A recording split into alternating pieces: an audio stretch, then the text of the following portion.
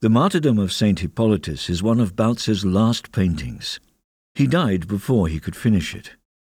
Based on stylistic analysis, there is a hypothesis that the left panel, featuring the patron's portraits, may have been painted by Hugo van der Goes. This hypothesis is reinforced by research conducted using infrared reflectography, abbreviated as IRR. Yet what is IRR exactly?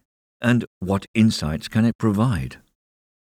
We are continuously surrounded by electric and magnetic waves, collectively referred to as electromagnetic radiation. We are quite familiar with some of it. We perceive the waves ranging from 380 to 750 nanometers in length as visible light.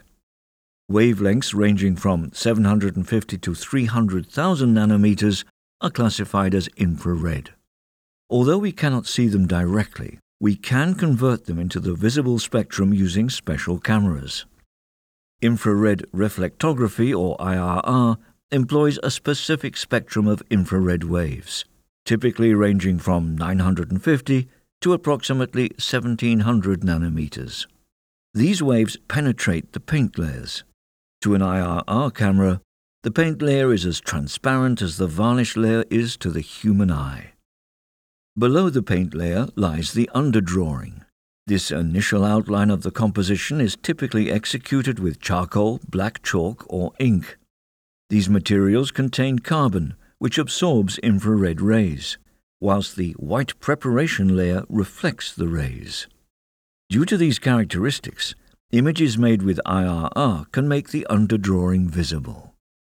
The underdrawing gives us invaluable insights. Frequently, the underdrawing is created by the master artist himself. As part of the design process, an artist makes compositional changes. These alterations offer us a glimpse into their quest for the ideal composition. The underdrawing thus provides insight into the painter's creative process even before he starts painting. In the case of the Martyrdom of Saint Hippolytus, this underdrawing has been hidden under the paint layer for 500 years.